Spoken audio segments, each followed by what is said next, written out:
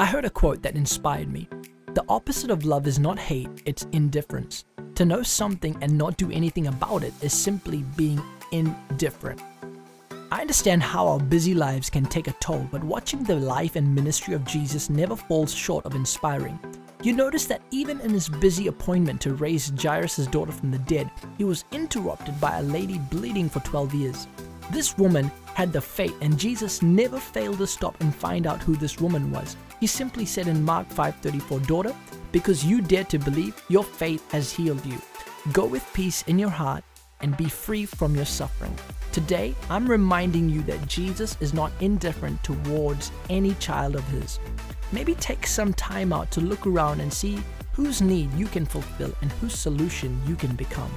This is Joshua Singh, and you can find out more information about me on joshuasingh.com.